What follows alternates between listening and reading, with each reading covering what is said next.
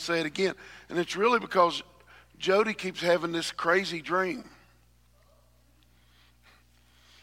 She just told me about it. She reminded me of it back here in the back, that she saw me wrapped in a robe. I was wrapped in Jesus' robe in the bathroom. And God kept speaking to me. This week I prayed and prayed and said, all right, God, where are we going? Because I had no idea where we were going, what we were going to do, what our next. I said, Easter's coming up in just a few weeks. Lord, where are you taking us? And I was had walked into the bathroom here. And just out of my spirit, I started singing Amazing Love. That's why we sang it this morning. Because that song is about 25, 26, 27 years old. I mean, it's an old one. And then when I started to sing that, immediately it rose up in my spirit where we were going. And so over the next few weeks, what greater love can we ever see than what happened in Easter? So over the next few weeks, we are going to look at a series called Amazing Love. And we're going to look at why it means to really be loved, not by others, but to be loved by God. And look, if you will, at John 15, verse 12. John 15, verse 12. He says, this is my commandment, that you love one another as I have loved you. Now that's real easy to say. That's real easy to come out of our mouth, is that we're going to love like he loves. But what did his love look like? Well, verse 13 tells us.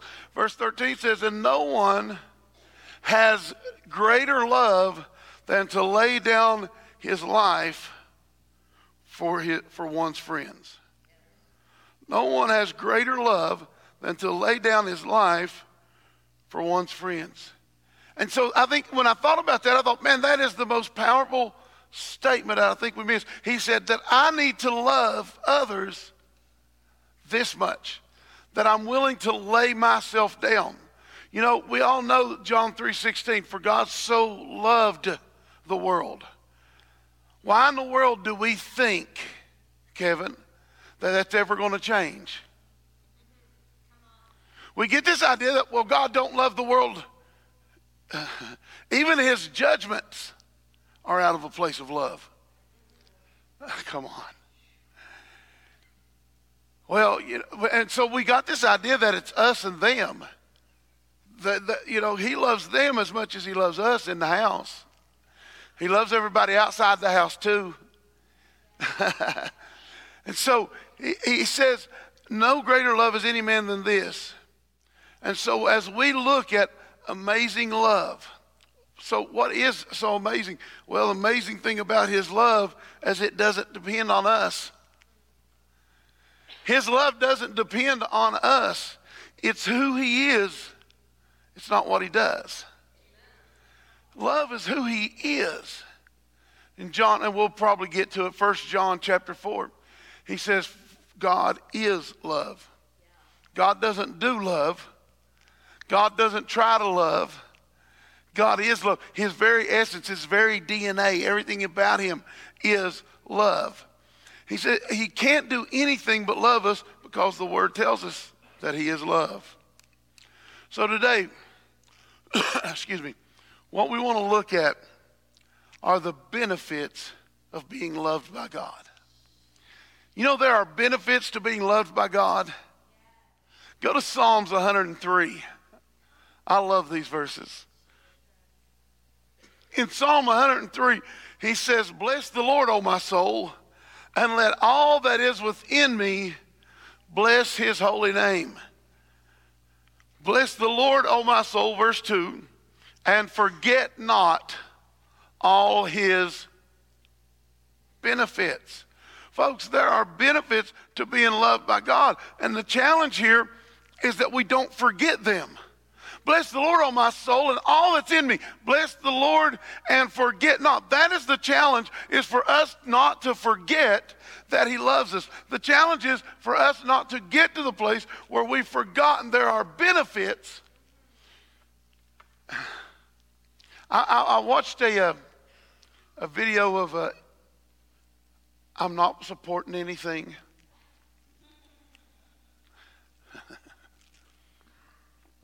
I'm not telling you to run out and watch anything.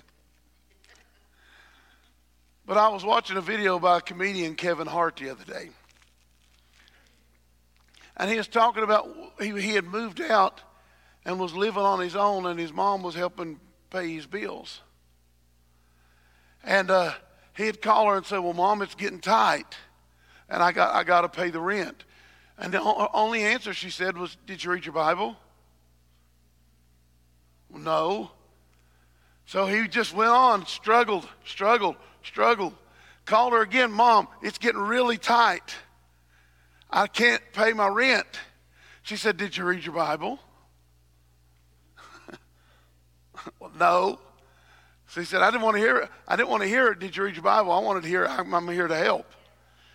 So he goes on, comes back again. I think he says he does it like 3 times. And he comes back and said, Mom, they're going to put me out. I need this. She said, did you read your Bible? He said, no. So finally one day he sits down and he picks the Bible up. And she had pre-signed a bunch of checks.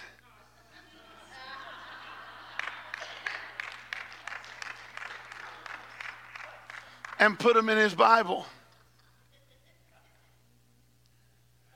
You see, it's easy to forget you have benefits serving God if you never get into where he wrote them down and to where he put them. See, these benefits are there, but if you don't know you have benefits, that's why it's so dangerous for people to sit back and say, well, I don't read my Bible. I don't really get into it. But it's the benefits. Just like with Kevin there, he said there are things that are hidden inside God's word that once you discover them, they'll meet the need that you have in the moment. And folks, there are things that are hidden in God's word, and there's so many of us that we get caught up with jobs and church and family, and we get caught up on all this other stuff that we forget. Man, it's easy too. Go to Psalms 105. We're going to live out of Psalms for a little bit. Psalms 105. Just flip over a couple pages.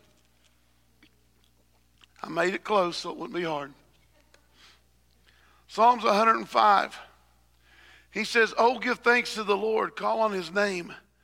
Make known his deeds among the peoples. Sing to him. Sing praises to him. Tell of all his wondrous works. Glory in his holy name. Let the hearts of those who seek the Lord rejoice. Seek the Lord and his strength. Seek his presence continually. Remember the wonderful works he has done. His miracles and his judgments he has uttered. Remember. Our challenge here today, if we want to understand and walk in God's amazing love, is remember that there are benefits to being loved by him. Go back to just flip back a couple pages to 103 again. Bless the Lord, O my soul, and all that is within me. Bless his holy name. Bless the Lord, O my soul, and forget not. Forget not all of his benefits. So let's look at them. What are some of the benefits we have of being loved by God? Verse 3. Who forgives all our iniquities, who heals all our diseases. One of the benefits, the first big benefit we get out of being loved by God is the forgiveness of our sin. That everything that we have done has been wiped away. That my past no longer exists. that all the things that I once was has been cleared out. And God says once he clears them out, says he remembers them no more. That's why we can sing about the new covenant that'll never be undone. It'll never be unhinged. It'll never be destroyed. See, one of the benefits that you and I receive, the benefits of being loved by God, is the forgiveness of sin.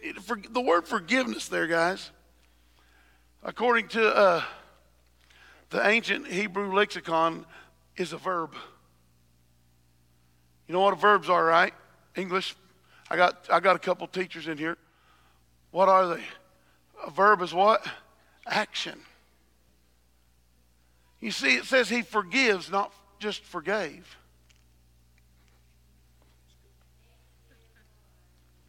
Catch that. Forgives. That means this action continues on. Anytime I'm an idiot and find myself doing the things that I swore to him I would never do again, he's still in the action of forgiving my sin. Every time that I find myself falling when I said I wouldn't fall like that anymore, he is still in the action of forgiving my sin. We go back to him all the time. Lord, I'm sorry, I'm dumb. I did it again. Well, what's 1 John tell us? If we confess our sins, he's faithful. He's just to forgive us our sins and cleanse us. See, his faithfulness never runs out. Folks, I don't know how many times I sit and I talk to people and they want to tell me of all the things that they did in their life that they're still carrying around guilt for. Come on. I'm talking to somebody in this room. You still carry around guilt. But you got to remember that when that forgiveness has always been there. That forgiveness, see, that's the benefit of being loved by God. You don't have to carry that guilt anymore. You don't have to carry that thing around saying, yeah, but I was bad, man. You don't know how bad I was. I don't care how bad you was. You cannot be too bad for his forgiveness. Webster's dictionary would tell you that the definition of forgiveness is to treat the offender as not guilty. See, when we walk in this forgiveness of God, he treats us as not guilty. He acts in God's mind because he has forgotten your old past. When I encounter him as someone who is completely guilt-free. You saying you don't ever sin? Man, I am good at it. But you know why I don't? Because I realize he loves me so much, I don't want to be in that. That when I realize forgiveness is there, that I don't have to beg and I don't have to plead and I don't have to go to him and say, God, I'm sorry, and let me whip myself 15 times and take a strap to my back and let me get myself in order. When I figure out that there is nothing I can do, come on. When I remember what Ephesians 2 tells me, that it's by grace that I was saved. Not by works. Not by anything I could do. His love never depended on me. It always depended on his faithfulness. And it's a verb. It means to forgive, of course. But the rest of it, what it means, it's to pardon. To spare. To be forgiven. And according to the Hebrew lexicon there, the verb subject is always God. In other words, it's always his action. It's always what he does. It doesn't need me in the mix. He goes on to say this about the word all. He forgives all. You know how many people... My wife had a conversation with a lady one time about a serial killer. a real serial killer. I'm not. And she was sharing about this person finding God and having an experience with Christ in prison. And then he got killed in prison. And how many people were rejoicing at the fact that he got killed? And so the conversation was because of what he had done in the past, there was a special place in hell for him. Here's the kicker, folks. No, there wasn't. Because one of the benefits of being loved by God is the forgiveness of. Well, you don't know if that was real or not.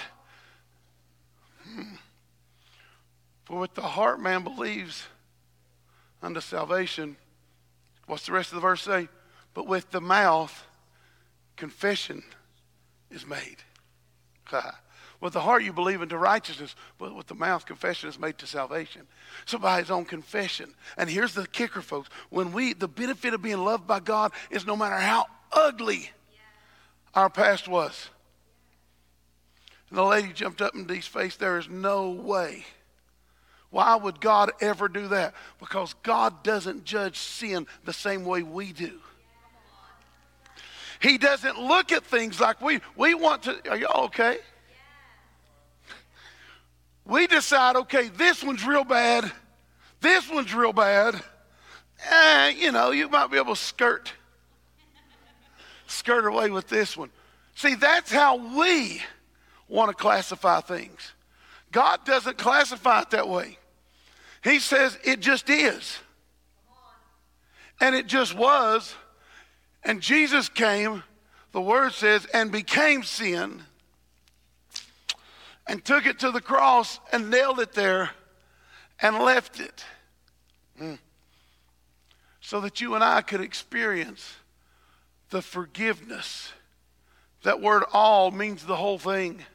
It is something that has been completed.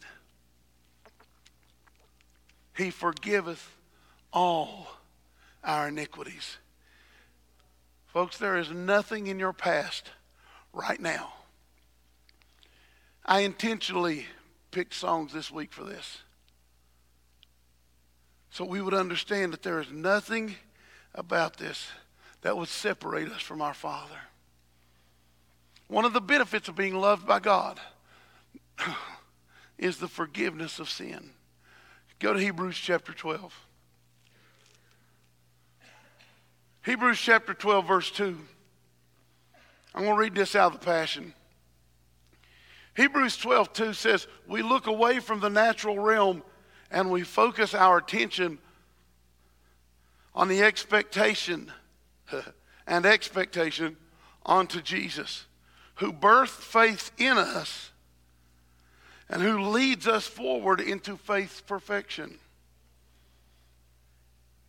His example is this: because his heart was focused on the joy of knowing that you would be his, he endured the agony of the cross and conquered its humiliation, and now sits exalted at the right hand of the Father.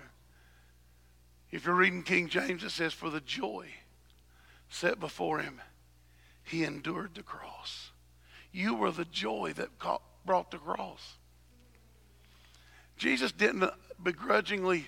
Now we know his humanity definitely came shining through in the garden when he said, Father, if there's any way that this cup can pass from me, I'll take it. Asked God 3 times. He said, but nevertheless, it's not what I want. It's what you want. What would absolutely bring him to the place of death? Greater love has no man than this, that a man lay down his life for his friends. See, it was joy that took Jesus to the cross. It was joy that caused him to hang there. We're heading into our resurrection season. And I want you to know this is not, I'm amazed at how people like, well, this is a very solemn time. This should be the greatest time of rejoicing. It's not a solemn, it's a party. Because when we come before Him, we remember the benefit of being loved by God is the whole of my. Yeah, but folks, again, it didn't depend on you. It has never depended on you. Go to Isaiah 43, I think. Isaiah 43, verse 25. Look what God says here. I alone am the one who blots out your transgressions for my own sake. Why did He blot out my transgressions, Marcy? For His own sake. See, this has never been about me. Oh, this should blow your mind. Who for the joy set before Him endured the cross. For His own sake, He blots out all transgression. It was for Him. We sing a song here sometimes that says, you didn't want heaven without us. So you brought heaven down. I blot out your transgressions for my own sake, and I will not. Somebody say that. Remember your sins. Yeah, but man, I got a long list. For His own sake, He blotted out your whole list. For His own sake, He chose to forget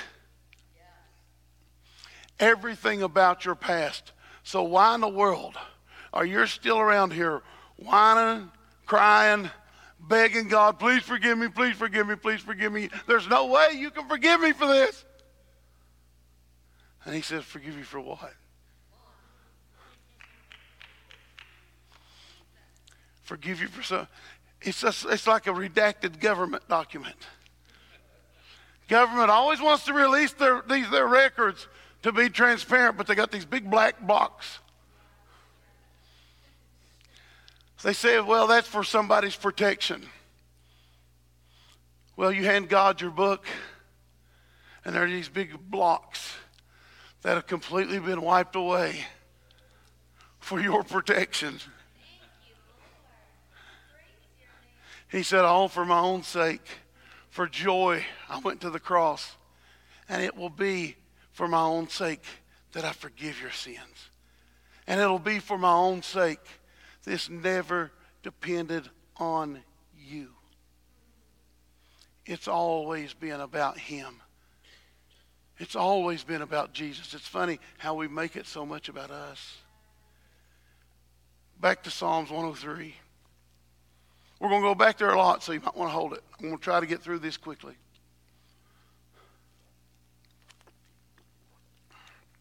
Look at verse 13. He does not deal with us according to our sins. Wait, what? Wait, what? He does not deal with us according to our sins. Well, I'm just a sinner saved by grace. No, I'm not.